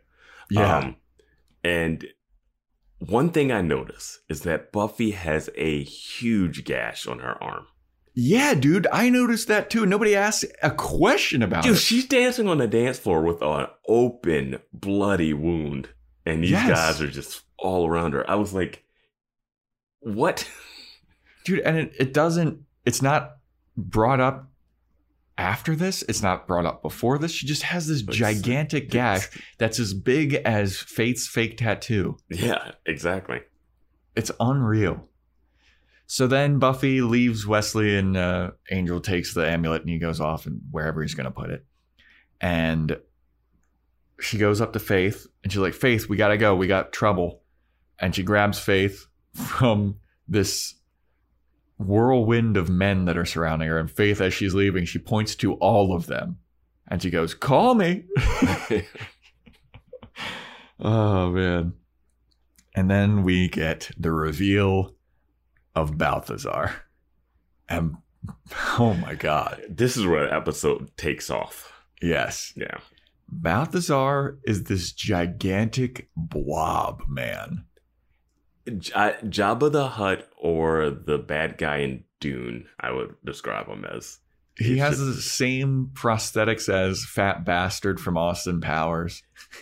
I'm trying to think. It's something else he reminds me of too. But yeah, and he's in like a pool and having water ladled over top of him to keep him moist. And it is just great. It was one of those moments where you see this and you're like, all right, this. Yeah. All right. I'm in. Yeah, you got me. I was like, because at first I'm like, all right, they're Buffy and she's gonna be like a bad girl and she's doing this, and it's like, okay, yeah, this is. Smart. I did like it's weird enough that he's just in this kind of personal hot tub situation, but the fact that he has someone ladling the water onto him is so much more sinister and weird. Yeah, and he's bald and he's just this gigantic blob, dude. Yeah, and he's in a warehouse and he's pissed off because he doesn't have the amulet yet, and he has one of his minions. He uses this like weird force power. Yeah. Where he can like drag somebody closer to him, and he drags one of his minions close to him, and I forget why. Oh, because they didn't get the amulet. Okay. Yeah, I was like, you get the amulet or you don't go back home. Well, I didn't know if like did that guy like mouth off to him or something. He said something like, "Oh, we didn't do the thing that we were going to do." He didn't mouth off really, but he just said this. I feel like he's like, we ran into the Slayers. Yeah, we ran into the Slayers and we couldn't get the amulet or something like that. Yeah. So and then I guess he gets his neck broken or something. Yeah, Balthazar like he force powers him over to him, and then he just like snaps his neck. And they love neck snapping in this show. Did the Master have force powers or hypnoto? Like he had some powers or something early. He did something to Buffy when they were fighting. Yeah, I don't quite remember. Sure. That was so long ago. That was almost a year ago, dude. We're deep into the show. Yeah. And podcast. But so yeah, he's pissed at the amulet. He doesn't have it yet, and he's like, "Go get the amulet. I don't care what you need to do. Kill everybody." And Buffy and Faith show up, and they see Balthazar through a window, and they're like, "Oh, I guess this isn't where he says kill everyone." He says that in a later scene. Right. This one, he calls over another guy and threatens him, and then says, "This is what I want you to do. I have a job I want you to do." Yeah, he has a new head minion. It's been the main minion. It's the one that drowned Buffy. Yeah. So Buffy and Faith are outside, and they're looking through the window like, oof, I guess that's Balthazar. He looks gross, man. And then Buffy's like, all right, well, we need to figure out a plan of attack. And Faith is like, I got a plan. Attack. And Buffy's like, we don't have any weapons, dude. Like, what do we do? We don't even have stakes. And I'm like, why don't you have stakes? Like, how don't you have that? Like, what are you guys out? Like, you're just going to punch a vampire to death and hope there's a piece of wood you can break off? Also, it is crazy because they look over and they see a sporting goods store across the street. It is insane to me that Balthazar is in a warehouse with a window that you can see into from the street and look directly across from that street and see functioning stores. Yes. Like, they're like, so out in the open. Maybe it's some kind of like hiding in plain sight type of situation, but they can be seen easily. Yeah. But yeah, Faith and Buffy look across the street. They see that sporting goods store, and Faith is like, bingo. Faith walks over. She busts into this place, starts smashing every piece of glass in this store. And Faith is like, hey, dude, here's my philosophy on being a Slayer. I want it. I take it. I have it. And I guess if she could have worded this a lot better and been like, if it's for the greater good of destroying the evil in this town, I'm going to steal some shit. Yeah, but she's definitely not stealing it for that because they have weapons. Yes. They have a cache of weapons that they can use. Yeah. But no, she just wants to steal, and some people can't handle having power. You know? And now Buffy is being influenced by Faith, and she's a bad influence on Buffy. And Buffy, she's like, "All right, you want it?" She sees just a regular knife. Yeah, not a wooden anything. I wrote this. I'm like, what? Why is Buffy grabbing a dagger? Yeah. A metal dagger that will not kill a vampire. But instead, she smashes the display case, grabs this big old knife, and she's like, I want it. I take it. I have it. And Faith is like stuffing a bunch of wooden stuff into her pants. And she's like, there you go, kid. She's got a gigantic crossbow. Yeah. And then the most insane thing happens. A gunshot goes off. And 2 cops show up. And they go, freeze. Put it on the ground or I start shooting. They come in and just fire a warning shot into the ceiling to get the attention of 2 teenage girls that are robbing a place. Yes. Every time the cops show up when Buffy's around, it is like full on extreme. Like when they came when Kendra was dead and they just walked in and like, you're under arrest. You must have murdered this whole room of people. Yeah. Because you're a 17-year-old girl. Dude, the cops in Sunnydale's philosophy is shoot first, ask questions later. I think that might be a lot of cops' philosophies in real life. Unfortunately. Yeah. But you walk into a store and you just fire a warning. They didn't even say drop the weapons. They didn't say freeze. He just fired a shot to the ceiling. Yeah. But now after the shot, he's like, drop the weapons or I fire. And then Faith is like giving him sass. She's like, ooh, look at you, Mr. Tough Guy. And she just drops the weapons. Yeah. Buffy drops her weapons. And they're like, all right, arrest him. Cuff him. And Faith is like, ooh, I like you, big boy. It's like, yeah, I didn't know what was going to happen at this scene. Yeah, me neither. So they get put into the cop car. Mm-hmm. And they're being driven back to the cop station, the police station or whatever, get booked. The military guy, cop station. They're going back to jail. And Faith, well, the cops are like, what's up with you two? Why are you stealing all these weapons? Are you in one of those female gangs? And Faith is like, yeah, we're in the Slayers. And she kind of like nudges Buffy like, hey, good joke, right? Buffy's like, dude, not now. This is serious. And Faith is like, dude, you want to bust out of here? And Buffy's like, what? What do you mean? And Faith slinks down to where the cops can't see her from behind. And she's like, come on, get down. And Buffy slinks down. And then Faith goes, all right, here we go. I'm 3, 2, 1. And Buffy and Faith kick. So you know how like cop cars have like a cage separating them from the people in the back. They kick through the cage.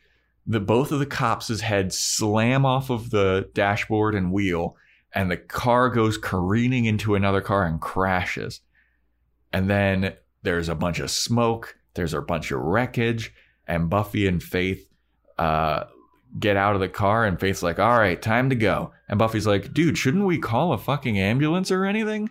And Faith's like, with all the ruckus we just made, somebody will call an ambulance. That's not on us. We got some slaying to do. And then they just book it. Yeah. That's what Buffy's got a bad history of just assaulting police officers, dude.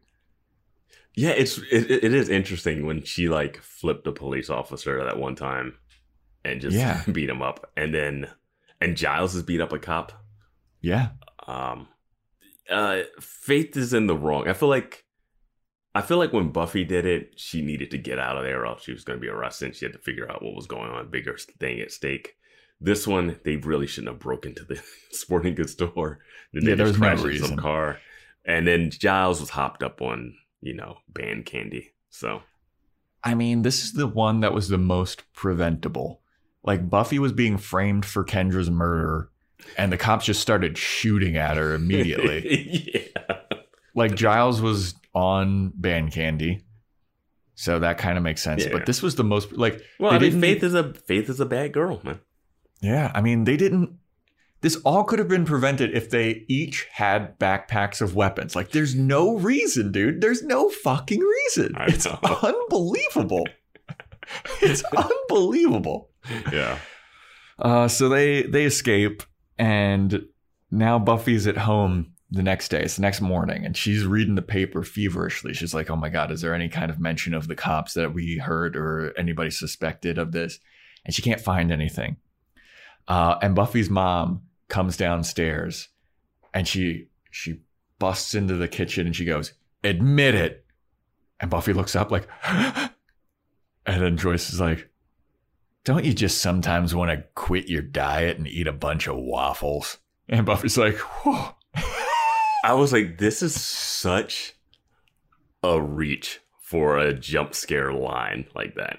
Yeah. Like, it's a very big reach of a misdirect. Unless they deleted a scene in this episode where the mom complains about being on a diet, which I can't see fitting in earlier in this episode, it makes no sense that we have to now assume that the mom is on a diet. Yeah. For her to do all this bit. And that Buffy's on a diet, too. Because she's like a part of it. She's like, don't you want to give up on your diet? I think the mom is just on the diet. Okay. And that's why she wants to make waffles for the daughter, and then she can't eat them because she said the calories only don't count if I make it for you. I thought that was a cute mom line. Oh yeah, absolutely. And the rationale people do when they're on diets and stuff. Like, Yeah. I had to feed my kid the chicken nuggets, so like and they didn't eat all of them. I can't waste the food. So And it was just, when you make them, there's 40 of them, and the kids only eat 12, so I got to eat the rest of them. if you open a bag of chips, they go bad, so you have to eat them all. But Joyce asks, like, hey, what was up with you and Faith last night? How was slaying? How was patrol? And Buffy was like, oh, it's just usual stuff. And the mom's like, don't worry, I won't try to interfere. And then she does the waffle calorie line. I was happy the mom's like, yeah, you're slaying. I don't need to ask questions. You're alive. You're here. It's fine. Yeah. Like, that's it. So that's basically the end of the scene. Buffy closes the newspaper and she heads out. She's like, all right, I gotta go. I got stuff to do. Mom's like, okay. Then mom starts reading the newspaper, and that's that scene basically. Mm-hmm. So then we have the mayor, and he's taking a picture with a bunch of Boy Scouts. And he's like, you kids, you're the future of America. And then they leave. And as soon as the door closes, he walks over to the window's blinds and he shuts them. And he's like, all right, you're good to come out. Mr. Trick comes out from another office, which I thought was cool. I thought it was a nice little touch. And then he was he in there because he's a black guy or because he's a vampire? Why did he have to hide him? Well, then he asks Mr. Trick about the Illuminati, and he's like, what's up with this Illuminati stuff? And as he's saying that, he's going over to his relics closet, and he opens it up. And this is the biggest bunch of bullshit that I've ever seen. Yeah. So he opens up his relics closet, and an entire huge human vampire man comes out of it and grabs the mayor by the neck. How did he fit in that closet? There is so much here. One, he's there in the middle of the day. Yes. So somehow he snuck in there at night and came out. Did he know he was just going to come out whenever that case was open, right? Yeah. But the windows were open before. Yes. So like, if Mr. Trick's not there, the windows are open. So when he opens that thing, you're just going to burn to death. Yeah, dude. So like, what is, I get it for the scene, but what is like? Well, also the staging, if you go back and watch it again, when he jumps out, the doors are already half open because he absolutely could not fit in there. No, the shelves are like to the end of the door. You're gonna have to remove everything in that cabinet. Yeah. It's so dumb. It's so forced to, but yeah. But he grabs the mayor by the neck and shoves him up against the desk, and Mr. Trick comes up from behind the Illuminati guy and stakes him. He doesn't. Who stakes him? He doesn't get staked here at all. Are you serious? Yeah, he's in the end of the episode. Doesn't Mr. Trick stake somebody? Mr. Trick punches him. Oh, you're right. Mr. Trick punches him and knocks him out. It kills him. No. It knocks him out. It knocks him out. Dude, who did Mr. Trick stake? Mr. Trick staked somebody. He staked this guy at the end of the episode. Okay. All right, I'm getting ahead of myself then. Sorry, everybody. I'm losing my mind. He punches him, and then the guy had a sword. He punches him, and then Mr. Trick is like, they always use swords. Should have had an Uzi. It would have done it would have done everything. True. And I've been saying, guns would solve a lot of problems. Only vampire that used a gun so far was Darla, and that was badass. That was the best. Yeah. But yeah, now the mayor is worried about security. He's like, what the hell? How did this guy get in here? Don't we have security? He looks over at Alan, who, according to Wikipedia, actually is not the head of security. He's the deputy mayor. Yeah, I didn't think he was head of security. I think he just talked to him about security. Okay. He's like, what's up with this dude? Yeah. And this is where I'm like, is he working with the vampires, Alan? Like, because he would have had to let this guy in or something. You know what I mean? Like, I wasn't sure because we don't get enough about Alan. Where I was like, is he with the Balthazar people? Does he not like the mayor? Is he trying to undermine him? But see, this is why I thought that somebody died in this scene, is because the next scene, Balthazar is like lamenting the loss of one of his henchmen. He's like, oh, that guy was a good henchman. Yeah, he's been kidnapped. Because at the end of the scene, he goes, the mayor says, lock him up. And he's like, what do you mean? He's just going to try to kill you when he wakes up. He's like, yeah, I know. Yes. Okay. Okay, now everything's coming together. I'm just remembering exactly what happens to this guy. Okay, you're right. It's such a major part of this episode. You're right. It's like what makes this doubly great. Yeah. Okay. I'm wrong. Sorry, everybody. But yeah, Balthazar is now lamenting the loss of his henchman, and he wants his amulet, and he calls upon a new guy, and he's like, get me the amulet. And this is where he's like, kill everybody. Bring me the Slayers. Bring me the Watchers. Bring me everybody. I don't care. Kill them all. Mm-hmm. And then there should have been a plan at first. I don't know why. Yeah. So Buffy and Willow are at Buffy's house, and Willow gives her some kind of good-smelling protection necklace. And Buffy's like, oh, that's so sweet. I'm waiting for this protection spell to pay off. Dude. Because we've been talking about protection spells. I don't know how they work. I thought they didn't work when you knew about them. Yep. Maybe if you have it on a necklace? I know Willow had that whole thing when they were going into that school during Only Have Eyes for You or something. And she made this like protection spell, but she almost got sucked into hell. I don't think these spells work, but we'll see. Maybe it's going to pay off at the end. So Buffy's like, well, I gotta go on patrol. Willow's like, oh, can I come? And Buffy's like, Buffy gives her the Zeppo treatment. Mm-hmm. He's like, I don't know, dude. This is a little dangerous. You might want to stay back. And Willow's like, what are you talking about? I know witchcraft. I can do stuff. And Buffy's like, not like this. And then Faith shows up. And Faith's like, all right, you ready to go patrolling, Buffy? And Buffy's like, hell yeah. My new best friend's here. Yeah. She's here to replace you, Willow. Yeah. So they go off to go patrol, and Willow's left alone, and she grabs the little protection spell. She's like, so stupid. Yeah, at first I was like, oh, are we doing this scene or like the same thing we were doing in the Zeppo? But then I was like, oh, this scene is more about like, oh, Buffy has a cool new friend, and she's not hanging out with her nerdy, dorky friend.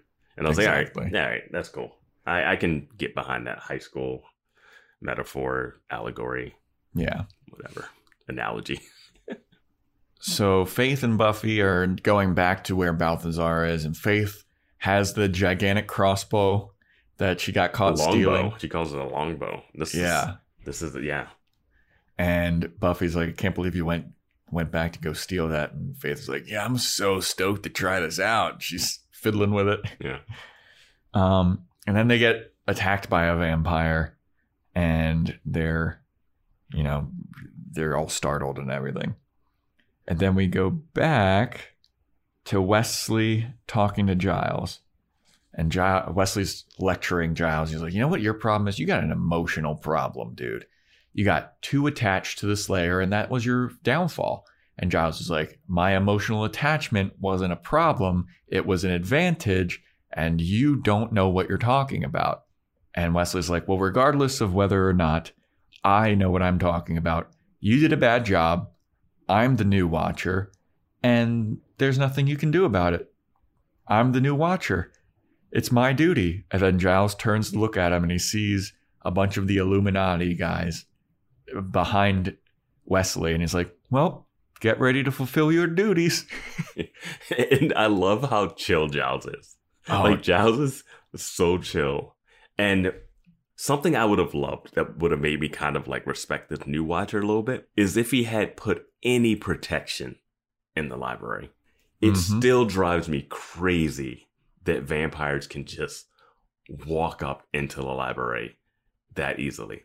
Giles works there late at night by himself sometimes. How is it possible that vampires can just easily get in? Dude, have crosses at the entrance. Garlic. Have a priest come and consecrate the grounds. Bless the grounds. Have everyone meet at your house. You don't have any books. They're all burnt up. Have everyone meet at your house, which is actually, vampires can't physically get inside of it. Like, it's just, I get it for production, but it's so crazy that they just like, hey, there's 8 vampires standing out there. Yep. So then we go back to the Buffy and Faith fight, and Faith can't figure out the longbow. She's just like, you know what, fuck it, I'm just gonna do things the old school way. She takes the wooden arrow out. She just stabs a motherfucker. Mm-hmm. Then they're walking around the corner, and she's like, "Man, this is pretty crazy. Like all these vampires keep attacking us one by one." And then as they say that, one jumps down, and then they stake it, and they're like, "Man, this is." Hopefully it keeps up like this because we could take on all these guys if it's one-on-one. Yeah. And then they turn a corner, and the deputy mayor Allen grabs Faith, and Faith shoves him up against a dumpster and stakes him in the heart, and it is a human, and he starts bleeding. Right before she stakes him, Buffy's like, "Faith, no, wait," and then she stakes him, and he starts bleeding, and Buffy's like, "Oh my god, oh my god," and Faith's like, "Fuck him, let's go." No, she's standing back at this point. When he dies, she says, "Let's go." But like, this death scene is like protracted. They play this out. Like he's bleeding from his mouth. Like, well, because it starts, and then they go to a commercial break, and then they come back from commercial break, and the dude's still dying. And it was one of those weird things because I had that in my mind. Like, is he working with these other vampires when the vampire got in and the mayor's like, "Hey, I thought you were making sure this doesn't happen." Yeah. Why is he in that alley? And no clue. It was just really weird. Like, why he popped out of the alley, didn't say anything. Like, he got shoved against the dumpster. I thought he was going to be like, "Oh, wait. Or say something. You know, it was just, I don't know why he's there. It makes no sense. And it would have made sense if he was working with the Illuminati. Yeah. And maybe he was. Because they do something weird later, which is, so I'm not really sure what's really going on here. I guess a guy jumped out, and Faith's attitude about killing this guy is weird, but her killing this guy seems purely accidental. It's absolutely accidental. I feel like Buffy could have accidentally done this too. Well, we thought that Buffy did do this like a long time. We thought that Buffy killed Ted. Yeah. Remember, we're like, dude, she just fucking killed a regular guy. Yeah. But this was always a risk, and I'm happy that this has finally happened. Like, it is an interesting development in the story. Yeah. And you're right. Faith isn't like, "Fuck him, let's go." She is kind of taken aback by it. Well, yeah, because Buffy's like, "Oh, I need to get to something to stop the pressure," and like Faith is just like standing behind her, like kind of stunned. Yeah, it was kind of like when she was fighting that first demon when she first arrived, and she's like stunned and frozen and everything, you know. Mm-hmm. She's a little shell shocked, I guess. And so Buffy's like, "Well, call 911 at least." And Faith's like, "We don't have time. I don't have the minutes." Yeah. And she's like, "Well, let's go. We gotta go. We gotta get out of here." And Faith just runs, and she hops over some kind of fence. They go separate ways, right? Yeah. So Faith hops over something, and Buffy hops over a different fence. And when Buffy hops over, she puts a handprint of blood on like this wooden post. Did you notice that when she's hopping over the fence? Mm-hmm. And I was like, "Oh boy, her fingerprints, blood. Yeah. This guy is going to be, the next few seasons of Buffy in jail is going to be weird." So now we're following Buffy. We don't know where Faith is gone. Mm-hmm. And Buffy runs into Angel. And Angel does the same thing where he's just like, "Buffy!" Like scares her or whatever. And she's like on edge already. And she stabs him in the chest. And it was like, "Oh boy." This is why they don't carry stakes around. I guess that's true. But Angel's like, "Buffy, what's going on?" And he grabs her hand and he's like, "Hey, dude, what's up with your hand? You got a bunch of blood on it." Buffy's like, "Don't worry about it. It's nothing." And he's like, "All right, well, just letting you know, shit's about to go down with Balthazar. Shit's getting crazy. They got Giles and they got Wesley."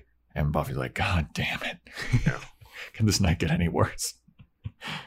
And now Faith returns to Deputy Mayor Allen. And she's looking around like, "Oh my God, this is fucking crazy." And she like goes and she touches him. And she's like, "Oh, fuck." And then we cut from that scene. Yeah, when she's reaching out to touch like the wound, it's really like, I was like, are we going to get something else? Does Faith have magical restorative powers like O'Toole? Oh my god, that's where the old tool stuff would come in really handy. Yeah. Xander Somebody could be needs to like- know how to raise the guy back from the dead. Yeah, and this guy would look fine. He just has to wear a shirt, you know? He's just got a hole in his chest. I mean, O'Toole got shot like 6 or 7 times. Yeah, This guy he just looked- got a stake to the heart. Yeah, if it's fresh, it look normal. Yeah, it was just like a weird. I guess I just couldn't register what Faith's face was saying Mm-hmm. when she was touching. I was like, because I was still in this weird mode where I was like, is this guy something more than who he was? Yeah. I feel like Faith's attitude at this point is kind of like, fuck, I fucked up. Yeah, But not like, oh my God, I'm in trouble. But like, oh man, I fucked up. yeah, it's more like frustration and not like complete hurt. First it was shock, and then she went back and like, what am I gonna do about this thing? Yeah. But yeah. So now we have Giles and Wesley as the prisoners in Balthazar's little warehouse. The line that the scene like kind of opens with is moist in the front. Moist in the front. And Giles and Wesley are looking at him like, oh God. Well, Wesley's looking at him Wesley, like that. like, Giles is like, this is like another Tuesday in Sunnydale for me. Yeah. And Wesley is scared. And he is like shitting his pants. And Giles is like, calm down, dude. Like, this is the shit that happens here. Yeah. And Wesley's like, what do you mean this is what happens here? Like, you wanted to be a watcher in Sunnydale. Like, why would you take this job? Just keep Yeah. reading your books and ancient whatever. Yeah, and Giles is just like rolling his eyes like, come on, man. So then Balthazar's like, I'm going to kill you and I'm going to kill the Slayers and I'm going to kill everybody if I don't get my amulet. And Wesley's like, there has to be some kind of rational way that we could do this. Like, look at the guy that you're talking to, man. Yeah. You really think there's a rational way to do this? The fact that they just kidnapped you is like rational enough. Yeah. And then so Balthazar's like, I don't care, dude. There's no reason. I'm going to kill you if I don't get my amulet. And then Wesley just gives up all the information he has. Well, he offers a trade. Yeah, he's like, you've got something I want. I've got something you want. I know where the amulet is. I could tell you if you let us go. And Balthazar's like, fuck that. How about I just torture you and I'll take your kneecaps? The kneecaps line is great. He's like, tear off their kneecaps. And I was like, oh my God, dude. Yeah, and as soon as he hears that, Wesley's like, oh, fuck, I like my kneecaps. And then he sells out Buffy. He's like, Buffy had the amulet and she gave it to one of her friends. He's a tall guy. And then Giles looks at him and goes, shut up, you twerp. And I was like, hell yeah, Ripper Giles. And then he's like, tell me his name. Tell me his name. And then Wesley's like, oh, I don't know the guy's name that you gave it to. Actually, I don't have the info. I never got his name. And then Balthazar's like, the kneecaps. And then Giles is like, wait. You let him go. I'll tell you what you want. Yeah. And he's like, no, tell me his name. And then that's when we get the classic. It's a weird shot and angle when he shows up. But he's like, tell me his name. And then Angel walks in with Angel vampire face. And it's like this low angle. It's supposed to be a really cool entrance shot, but he's walking away from camp. I don't know. It just didn't. Angel gets like a hero shot, like looking up, like, hey, this is who we're supposed to be looking up to. He comes out, he's like, his name is Angel, and that's who I am. And he comes in and he starts kicking ass. Yeah, it's just the shot. I get what they were going for. It didn't really work for me. It like goes by too quick. It doesn't.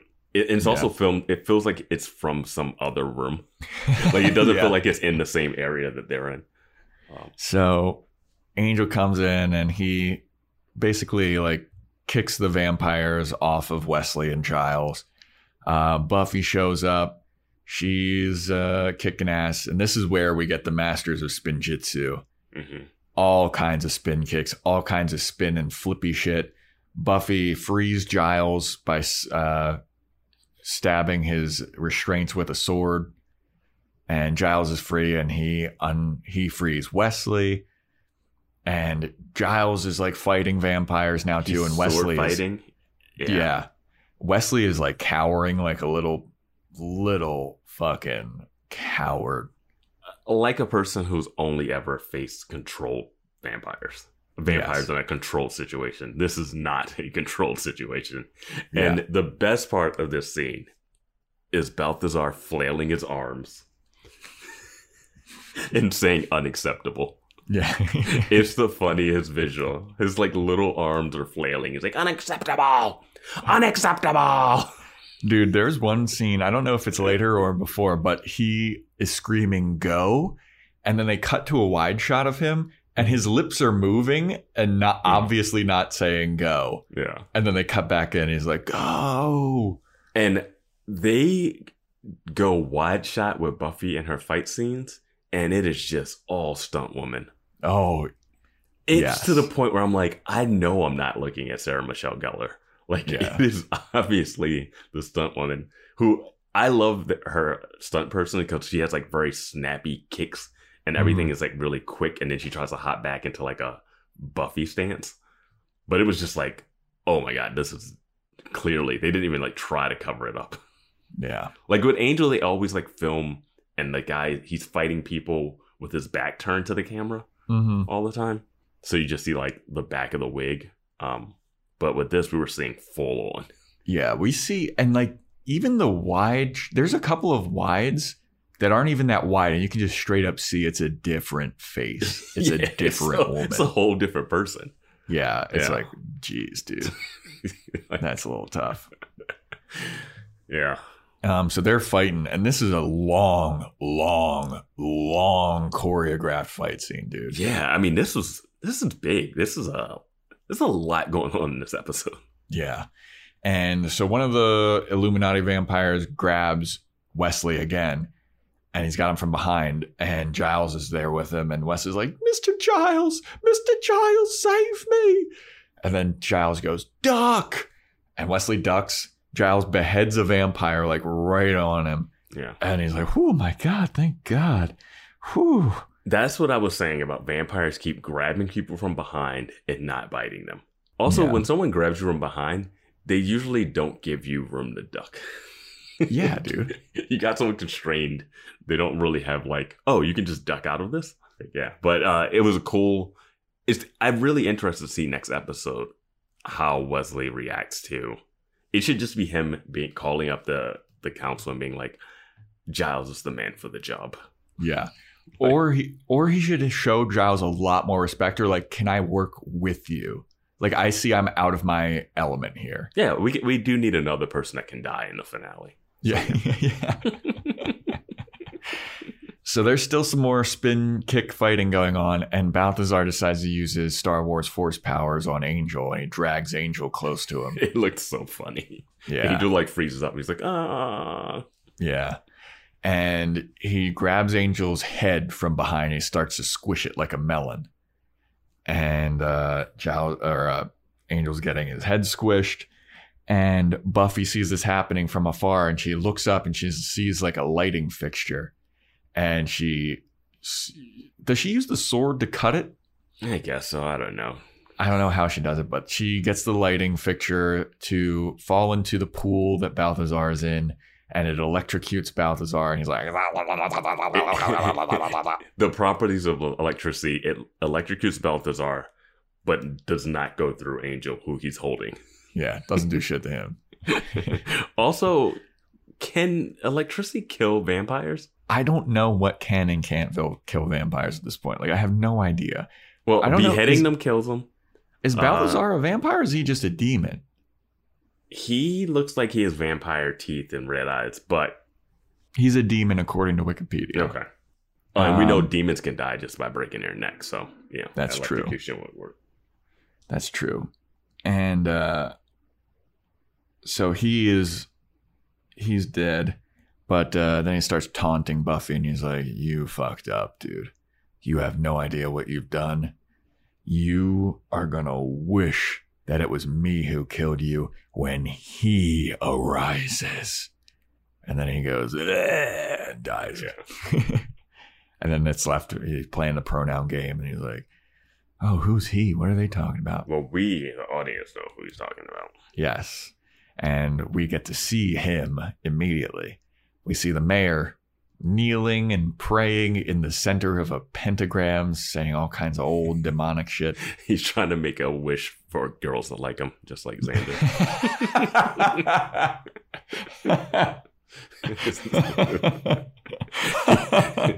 He's got Amy there with him. He's like, yeah, really Amy the witch work? is just like a rat with the witch hat on. It's like, you think Cordelia will like me after this? But Mr. Trick is there, and the vampire from earlier that came out of the closet. He came out of the closet. He's now in the cage. He went out of the closet in the cage. Yeah. He's there, and they're all watching this happen, and the mayor's chanting his demonic spell or whatever, and then it ends, and he opens his eyes, and he's like, I wonder where Alan is. I feel like Alan would have enjoyed seeing this. Why is he so late? He's never late like this. Like the room is shaking and all this stuff. This is the moment I was like, I really like the mayor. Yeah. Like the transition from the serious spell to like, where's Alan? He's late. Yeah. Like he's such a weird character. He's like happy-go-lucky, but also sinister as fuck. Yeah. So he stands up and he's walking over to Mr. Trick, and Mr. Trick's like, well, do you think that the spell worked? And the mayor's like, only one way to find out. Let the guy go from his cage. And Mr. Trick walks over and he's like, oh, wait, hold on. Here, give him his sword. Give him his sword too. That's the only way that we'll actually know. And then Mr. Trick's like, are you sure? And he's like, yeah, let's do it. Who gives a fuck? So they open the cage. And at this point, I was like, if I was this vampire, I wouldn't get out of the cage. You openly hear these guys talking about, like, let's see if this works. Like, why would you go running into a trap? I would get out of the cage, but I wouldn't just get out of the cage and just attack. Yeah, maybe I'd run. I'd maybe attack Mr. Trick. Like, I don't know who knows what the spell's supposed to do, but if someone's letting you out so that you can attack them, this is a trap. So I might attack Mr. Trick and try to get out of the room. And run away, but like do a little bit of improv, but he doesn't know that Balthazar is dead. He can't go back without the head of the mayor. So this is a typical thing of just run and be a vampire on your own. Don't be a part of any of these vampire cults. I never understand the bad guys, like the henchmen of bad guys who kill their henchmen. Yeah, like when Balthazar kills that first guy, and I'm just like, yeah, no, this isn't for me. Yeah. Well, it's also like, it's not smart for Balthazar either, because now he has one less henchman. Yeah. One less person to lay the water on him. Yeah. That's the only non-expendable henchman. Yeah. That one's like looking at everyone like, Yeah. So this vampire gets released from his cage. He gets his sword and he looks at Mr. Trick like, are you really going to let me just do this? All right, I'll do it. Runs to the mayor, does a huge swing of his sword, cuts the mayor's head right down the middle, and the mayor's head is split, and there's a bunch of roaches, it looks like, in between them, and it just goes right back to normal, and he is fully headed again. He's healed. Everything is fine. And then the vampire starts to back away, and this is where Mr. Trick stakes him from behind. You're absolutely right. This is what I was getting ahead of myself about. And so the mayor's like, ha ha, it worked. Pulls out his to-do list. And I paused on his to-do list. I knew you would. I love his to-do list because he checks off become invincible. But what else is on his to-do list is call the temp agency. He has a PTA meeting after become invincible. And after the PTA meeting, he has get a haircut. Like, this is where the mayor, like, comes into its own. Like, 'cause that is just so casual. Like, oh, become invincible. Yeah, I wanted to do that today. Yeah. And then he checks it off and he's happy-go-lucky. He's like, this is awesome. All right, I'm invincible. Now nobody can hurt me. And this begins the 100 days until my ascension or whatever. Yeah. And Mr. Trick, he's like, all right, let's go get root beer floats, Mr. Trick. Yeah.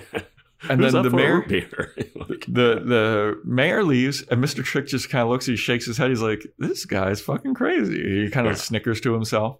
yeah, I was like, "All right, this is a fun time." they're a fun little duo. Like I don't know what we don't really know what Mr. Trick has been doing, like how he's making money off of this plan. But I guess he's got the mayor behind him. Yeah. And now the mayor's invincible. So you're partnering up with the most invincible person in Sunnydale. Yes, you are. All right. It's interesting. We're getting somewhere with this. Yeah. So after this scene, we have a scene of Faith, and she is scrubbing something in the sink. Do you know what she's scrubbing? Her bloody shirt from the fight. Okay. I gotta assume. All right. So she's scrubbing her bloody shirt, and Buffy shows up in full Jackie O regalia. Dude, when she showed up and they do the full body shot at the door, I'm like, does she show up at Faith's place pretending to be like her mom or something?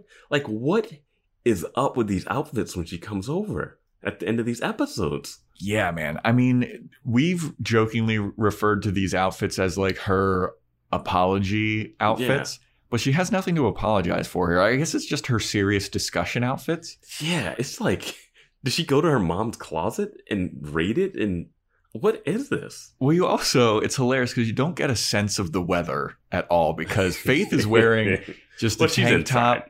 She's wearing a tank top and jeans, and Buffy has like this long dress on, and she has a long like trench pea coat type of fur light blue jacket, and she looks so out of time. Yes, that's what I mean. It's like, why is she dressed like that? It's so weird to me, but I will forever call it her Jackie O attire. Yeah, her serious discussion. Does she have another purse with her too? Like it's.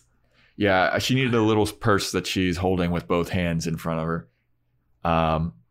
So she hears the knock at the door, and Buffy's like, "Don't worry, Faith, it's just me," because Faith is obviously like, kind of worried about the cops or whatever. So Buffy comes in and she's like, "Hey, dude, we need to talk about what happened." And Faith's like, "What was there to talk about, dude? We were just doing our jobs." And Buffy's like, "No, dude, I mean, there's a difference between being a slayer and a killer. You killed a man. Like, you're a murderer now." And Faith's like, "I don't need your help, kid. I don't need... Yeah, I fucking wicked murdered that guy. What about it?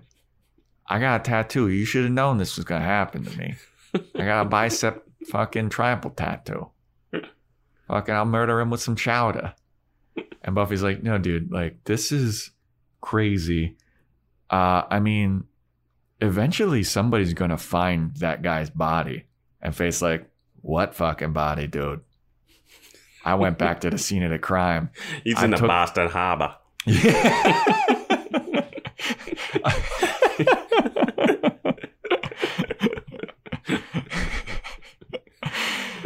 Basically. And she does say she weighed it down too.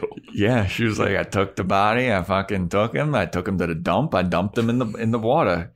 End the story. No body. Nobody's gonna find it." Those fish monsters from the swim team ate him. Yeah, and Buffy's like, "Dude, just because you threw him in the fucking Boston Harbor doesn't mean that no one's gonna find it. That's not the end of this." And Faith's like, I think it is." And Buffy's like, "Dude, you can't just do that. You can't just kill a guy. You just killed a man." And Faith goes, "Yeah, here's the thing about that guy. I don't care." And then the episode ends. Yeah, I was like, holy shit. I was like, full evil turn for Faith? Yeah, like, man. Geez. Heel as fuck. Wow. Here's the thing. I don't care. Credits. I was like, man, this episode did some turns that I did not expect.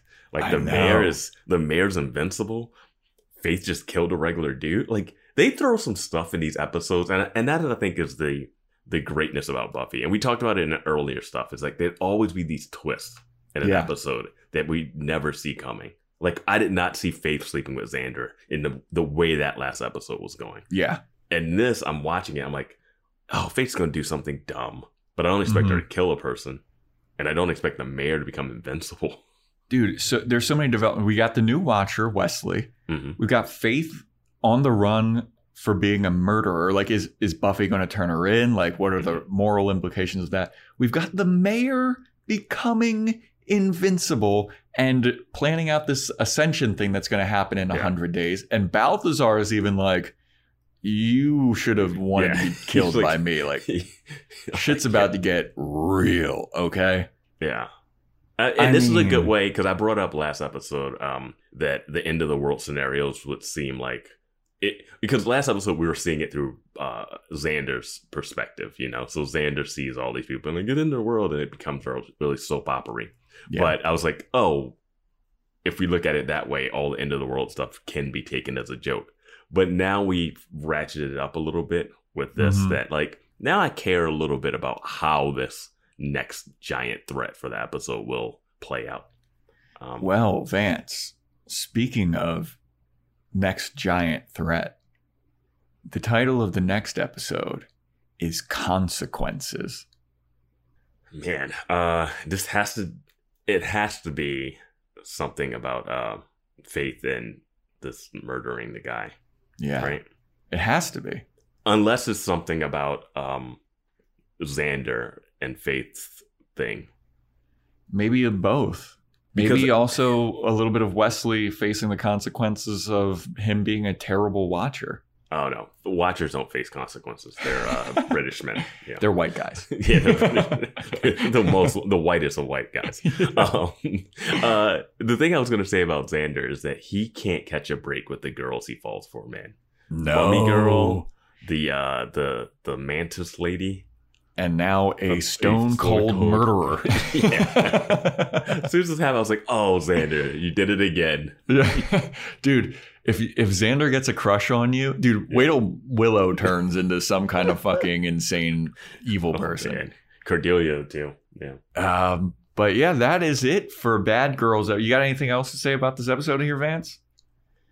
Just that I thought that there might be something with the fingerprint of blood that Buffy has on the wall. Yeah. So maybe that it just seemed like they pointed to that. Like she hops over the fence, her hand touches the pole, there's blood there, and then she had blood on her hands that Xander brings up. Or Angel brings up, yeah. So I feel like if a person went missing and the mayor does like this guy, so he would look into it, and her prints are there, and a cop would see her and be like, isn't she the one that almost killed that Ted guy and was under murder for the Kendra girl and then broke into the sporting goods store because it's a small town and we know everybody and there's only one person named Buffy. So maybe that's what leads to these consequences. Maybe the cops show up and they're like, hey, we've got we heard that you were like on the scene of the crime or whatever, at the scene of the crime or near it, and we found this bloody hand, and let me see your hands. She never washed her hands after. She still got that blood on it. Oh man. So yeah, we'll have to see what happens in the next episode of Consequences. But thanks for listening, everybody. Rate and review on Apple Podcasts, subscribe and stuff on Spotify.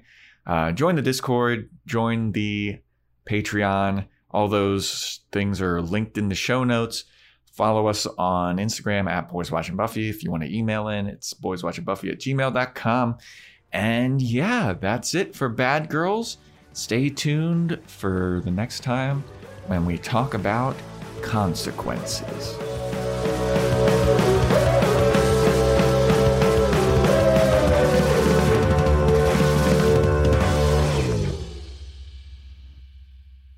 Faith, you don't get it.